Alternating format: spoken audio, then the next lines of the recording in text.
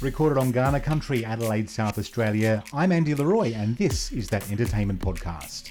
You are the dancing queen. There's a lot of young people coming in there, and they look at it and say, what is that? And they start dialing numbers, and how does it work? The 4 members have the number to it, and they can call whenever they feel like it, and someone will answer it, and it's the one who's standing closest, or the one who dares to pick up the phone when it's ringing. I tell you, I've seen it ringing, and I've seen people hesitating. They don't dare to pick up the phone. That's Ingmarie Halling talking about the Ring Ring phone in the ABBA Museum in Stockholm, Sweden. She's the curator and creative director of the museum, and underneath, well, that's the ABBA Museum Choir, and they're all here in Adelaide at the moment. And I got a sneak peek behind the scenes while they're in rehearsal for their Fringe show appearances over this coming weekend, and a special appearance at a conference for the Equality Project here in Adelaide. I mean, I've been an ABBA fan for years, which you may or may not know, and, well, this is kind of how I felt leading up to the interview today. Here I am in the car park in Light Square in Adelaide, and it's almost time for me to go up to the media call for the ABBA Museum Choir, who are doing a little performance for the media today, and I feel nervous and I feel excited because, you know, in my mind, in some small way, it brings me one degree of separation from the band members who I have adored my whole life, and their music has touched my whole life, because my earliest living memories of music include ABBA and how much I loved them and how much joy that music has brought me. And as a 5-year-old, I so wanted to go to their concert in 1977, and obviously disappointed when Mum said no. I can understand why, but there was always the hope of next time they came, or the next album, and soon after, the album stopped happening and they never came back, and I felt such a sadness. And when the new music came, I had such joy. I had so many tears of joy when that music came out, because my uncles and aunties had returned and they were making new music just for me, and I'm sure that millions of fans felt exactly the same way, and that's the special connection that we have with ABBA, and it's such a delight, and I feel so honoured to be here today, just in the presence of people like Ingmarie and the choir members and ABBA. I feel like I'm in the presence of royalty today. No, you're not. The royalties are in Canberra. There's just so much that I could explore as far as ABBA is concerned, and I'm really grateful for the time you've given me today, because 1977 is when I actually unfortunately missed out on seeing the tour, but you were here right in the thick of it. What's it like to come back to some of the places now and do what you're doing? It's a bit mind-blowing, actually, because if someone would have said to me then that you will be back here in 46 plus years with ABBA music but doing something else, that's something you don't believe in. But here I am, and I enjoy it immensely, really. It's beautiful. Tell me a little bit about that journey, because you're the curator and the creative director for the ABBA Museum, so there is so much treasure to be seen there in that collection. How did that come about for you? Well, it started 77. Actually, I mean, I started out with ABBA, and after these years with them, I did some other things. I produced a lot of TV and film. So doing museums was not on my bucket list, although I love to go to museums. But suddenly there was ideas of doing an ABBA museum in Stockholm, and then I was asked to curate it because I had a lot of stuff and a lot of ideas. And luckily for me, it turned out well. Does it kind of feel like that this journey for you has been just opportunities popping up almost out of nowhere? I'm thinking specifically about how you became involved in the tour in 1977, but now also with curating the museum. Does it kind of feel like that you didn't go out searching for these things, but they came to you? Well, it's also the fact that a lot of the people from that time is still my friends. Some of them are gone, but the ones that are still here is here to help me out with this quest that I have to all the time enhance the museum's storytelling. So, now we're in the process of getting an old white costume that Benny had back in 75 that has never been seen before after that. So then you can start building a new set out of that. So It's storytelling in process the whole time. How do you go about finding these extra little bits and pieces? Like this costume that Benny wore, I'm assuming has been tucked away somewhere in maybe somebody's private collection, for example? There's a lot of things tucked away in people's basements and in boxes and things.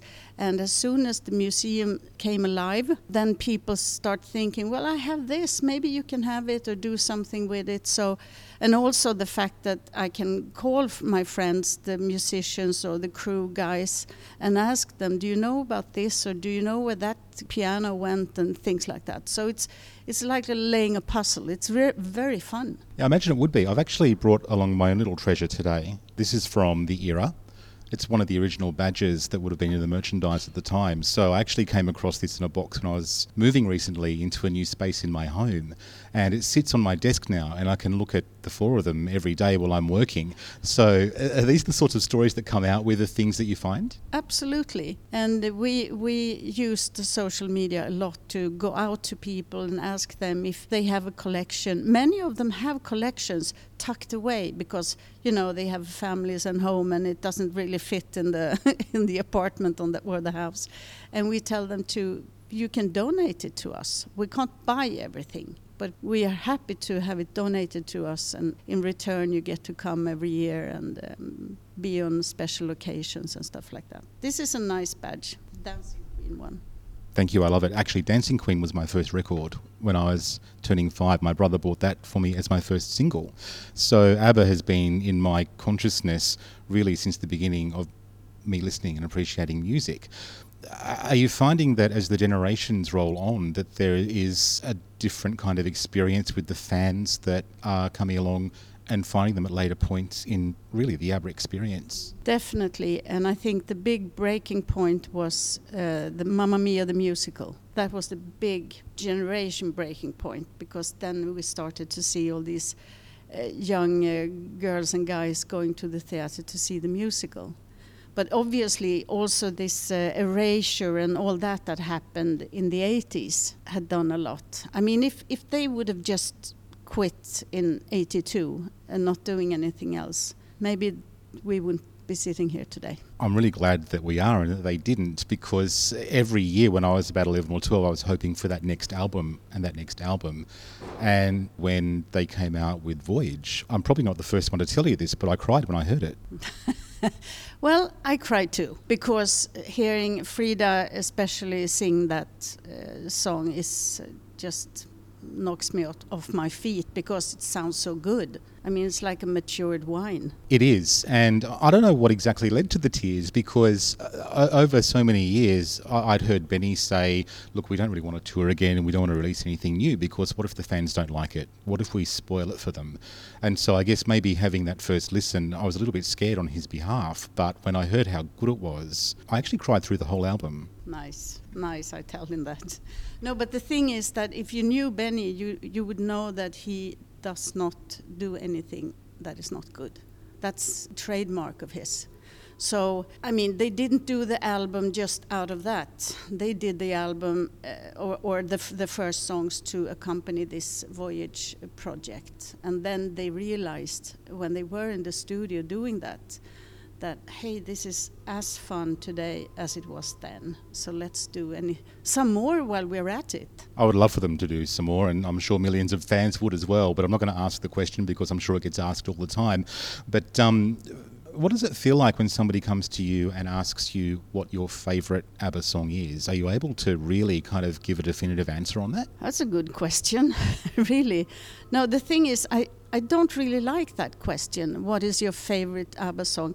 First of all, talking for myself, I wasn't an ABBA fan back in the day. I was listened to Frank Zappa and Pink Floyd and Eagles and things like that. But I do love the ABBA music because it's well done. It's really good songwriting. Everything is good about it. It's just that I'm more of a rock and roll person still.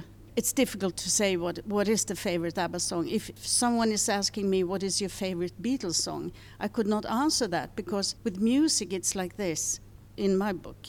When you're sad one day, you listen to one song that sort of takes care of you. And if you're up and about and going out for party or everything is hunky-dory, then you listen to something else that you feel is the right one.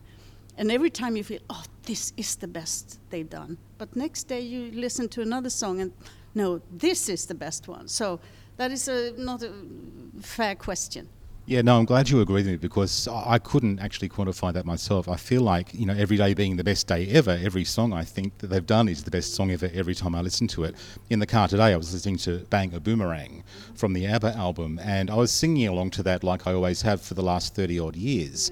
So I think that it's those connections of joy, I think, that bring us back to ABBA all the time. So I can go a period of days or months or whatever without listening to the music. But as soon as I do, it's like this massive hook that brings me right back, and I'm listening again for months on end. Is that a common experience? Yes, absolutely. You're totally right. But it's more between that happy feeling and that sad feeling. I mean, you have the whole melancholy spectrum when you listen to music. I think of I Wonder, the song that Frida does so fantastic. I don't get sad or don't get happy, but I get a melancholy feeling because it's the text that Björn wrote for the song is so good for so many people leaving their homes and trying out the life in the big city and things like that. I think that's also one of the incredible things about the songs. It's often kind of almost brushed off by some people as pop music, and to me, as a big fan, it's much more than that, because the music can sound so happy and joyful, and yet sometimes if you actually listen to the lyrics, it's actually the opposite to that in the song. Yeah, you're absolutely right. But I mean, pop music, what is that? Popular music. I mean, that contains so much. You can't say that Michael Jackson is bad just because it's pop music. It's in the eyes of the beholder. It's popular for a reason, right? Yeah, popular for a reason. Yeah. Can you tell me, as the curator of the museum, can you tell me what is the most unusual piece that you've got in the collection that you enjoy going back and revisiting? Obviously, it should be the Waterloo costumes, I think, because, I mean, 74 was the big break year, even though they existed before 74, but still to see these outfits and knowing what they actually meant for the success, because they decided when they took the decision to go into that competition, they said, let's do something that no one has heard before or seen before in costumes and the music. It should be some kind of up-tempo fun music, and they came up with these glam rock outfits that is one-off. So they really made a mark of themselves, and especially if you look at the footage from that time, you see the audience sitting there in their tuxedos and black dresses are very politely like this, applauding, and suddenly this crazy 4 Swedes come on stage in these glam rock outfits doing an up-tempo song. That wasn't really what it was at that time. So they did something good there, and that's why I think this costume stands for more in storytelling than just being the 4 outfits. I know that my friends and I were certainly very jealous of them having their little Pussycat T-shirts at the time, and everybody wanted one. So it's certainly like the images are emblazoned on our memories because of how unique they are. So the choir is the new leaf in the ABBA family tree. So how do they fit into the day-to-day in the museum? The choir started out as a much larger group than it is today, and I said to them that we need to decrease the numbers of persons because it's not so easy to handle a large choir if you want to go around. So that was one thing. We decreased it and also made sure that every song that they sing is arranged by this guy, Göran Arnberg, who is Benny's buddy when it comes to arranging music. So you can actually hear that it's Benny's musical soul in the arrangement, but it's not him who has done it. It's Göran. But Göran knows exactly what Benny wants. And he's also the guy who did the arrangements for ABBA Voyage. So we are very proud, obviously, of this choir. It sounds, as you will hear, amazing, really amazing. And they do events and corporate events and concerts at other museums. And some years ago we were in China at the Swedish Embassy doing a corporate event there for the Swedish brands, IKEA and Volvo and things like that. We have an IKEA here as well, so maybe you can pop up there and give a little impromptu. Go talk to them. And also the fact that we are here is, we have to remember that it's because of Better Together. Because if that wouldn't have been the case, we wouldn't be here. So it's really something to be mentioned. That was definitely something on my mind, and I was actually going to ask at one point, why Adelaide and why Australia in this context now, because the Adelaide Fringe is where you'll be giving a couple of your performances and you'll be speaking there, and looking forward to seeing that. So, Jason Toison-McSheen, CEO of the Equality Project. Oh, this is quite the coup for the Equality Project, but also for Adelaide, having a part of the ABBA family come across and perform for us. How did you do it? Everything comes down to relationship, and Ingmarie and I met in 2010 when ABBA World came to Melbourne, and then I went off to Sydney, and we've just had the idea for quite a while, and the opportunity came with our national conference here in Adelaide. We've got almost 1,000 people coming this weekend to the convention centre to have something that was going to be nourishing and bring comfort to the crowd. And Benny said once in an interview, music should bring comfort. And me being a big ABBA fan, like yourself, my first single was Dancing Queen. I used to get an ABBA album every Christmas from my mum.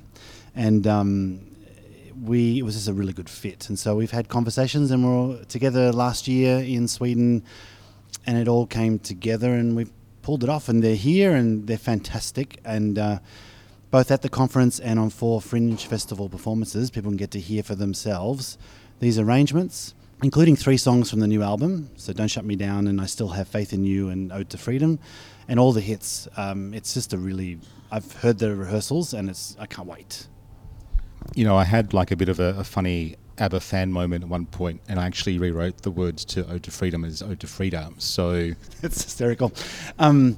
Well, I was pretty fortunate because the opening song for the Better Together conference is I Still Have Faith in You, and they performed that to me on my own the other day, and there was not a dry eye in the room. And the music is melancholy, it is joy, it is pain, and it's us queer people have loved ABBA from the start, and my mum must have known somehow by giving me Dancing Queen as my first single that somehow that was the path I was on, and I couldn't be happier as an ABBA fan, and also as the Equality Project CEO to have this choir here as the cream and the cherry on top of what is an incredible conference coming up. I couldn't agree more with the connection that the community has with the group. What do you think it is about that connection? Because they are not overtly LGBTIQA+ in anything they do, but I think, is it the costumes that we've kind of embraced as some kind of camp connection, or I don't know. For me personally, it's not because of that connection at all. I've loved them since I was 5 years old, before I even thought about my sexuality. So what is it for you that connected you to them? It's the best part of my childhood. It's the one good thing that happened through my childhood, so that's part of it for me personally. But I think the idea of pride, which is actually joy and pain together, the music captures that.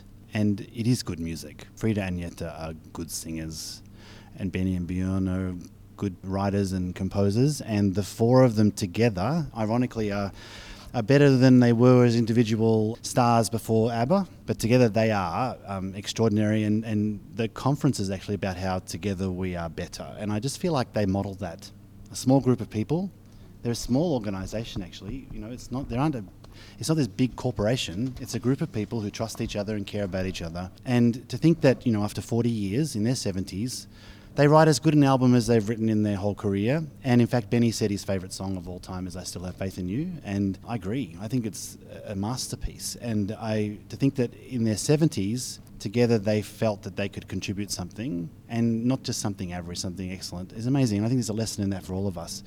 Our best work is not necessarily at any particular age either. Yeah, that's an interesting point actually, because so much has been said as well as a part of this whole journey and this voyage, that it's such a great show for positive aging, and none of us want to think of our idols getting older or us getting older, but really, as you say, to be in their 70s producing something that surpasses in some ways what they produced 40 odd years ago is really just astounding in the average mind. They got 5 Grammy nominations for this album. And if you look at the nominations, it has the people who are behind each song, for example. So Don't Shut Me Down was nominated for Song of the Year or whatever.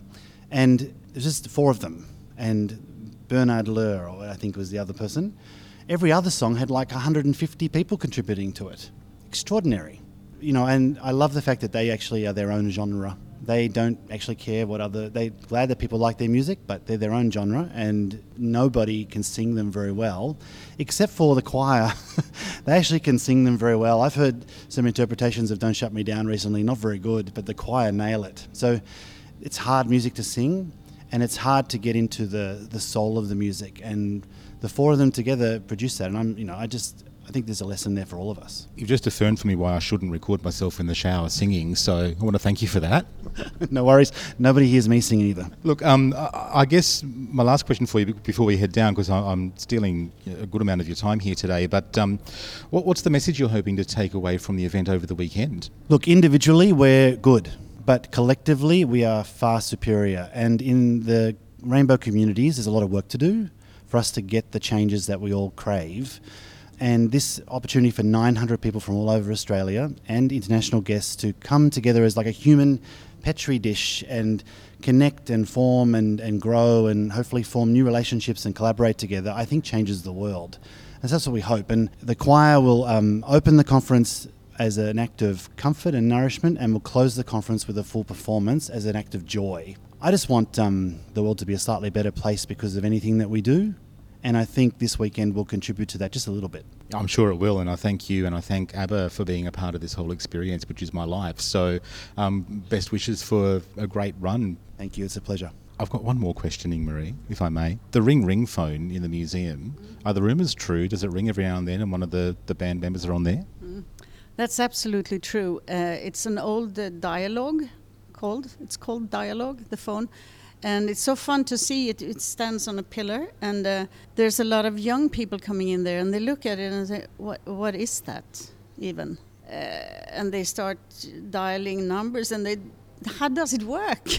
but mainly it's a Skype account in it. So the 4 members have the number to it, and they can call whenever they feel like it, and someone will answer it, and it's the one who's standing closest, or the one who dares to pick up the phone when it's ringing. I tell you, I've seen it ringing, and I've seen people hesitating. They don't dare to pick up the phone. And one time when I saw it was a guy, he was like 16 or 17 or something. He said, "I can do it," and he picked up the phone, and it was Agneta who called. And he was standing talking to her like for 10 minutes and very relaxed and just leaning towards the wall and answering her questions. It wasn't the opposite. And afterwards I asked them both, "What did you talk about?" "Well, it was a private conversation, we can't tell you." That is so funny. I love it, and I can't wait to get to Sweden over the next few years and actually sweat on that phone all day until it rings. So, last thing that I need to say, when you talked about this being 150 people maybe behind one hit song, yeah, you can be that. But I still think that if I see this installation in the museum, the little hut, the writing hut, that we have the original furniture and everything there, and you see a piano that is out of tune, really, and a guitar, an acoustic guitar. That's what they needed to write these songs. You don't need all that you need today. I don't say it's wrong what they do today. Absolutely not, because you live in your time and you do it by the means you have. But a good song comes out of something else than the techie stuff. I couldn't agree more, and I'm really grateful again for the time you've given me today. If Bjorn's looking for a guest for his podcast to find out why people cry when they hear "I Still Have Faith in You," then I'm up for it. But enjoy your trip, enjoy the performances, and thanks again for both of your time. Thank you very much for this, and welcome to Stockholm. ABBA, the Museum Choir, have 4 performances across the Fringe Festival, and they're happening on the 17th and 19th of February. So get in quick for your tickets. 6:30pm and 8:30pm on the 17th, then 1pm and 4pm on Sunday the 19th, and they're performing at the Royalty Theatre, Angus Street, Adelaide. You're definitely going to be walking in and dancing out like this little dancing queen. And I know that you're going to want to go and grab your tickets really quickly for the shows because they're going to sell out. All the links and details you need are in the show notes. That Entertainment Podcast is a Welcome Change Media production.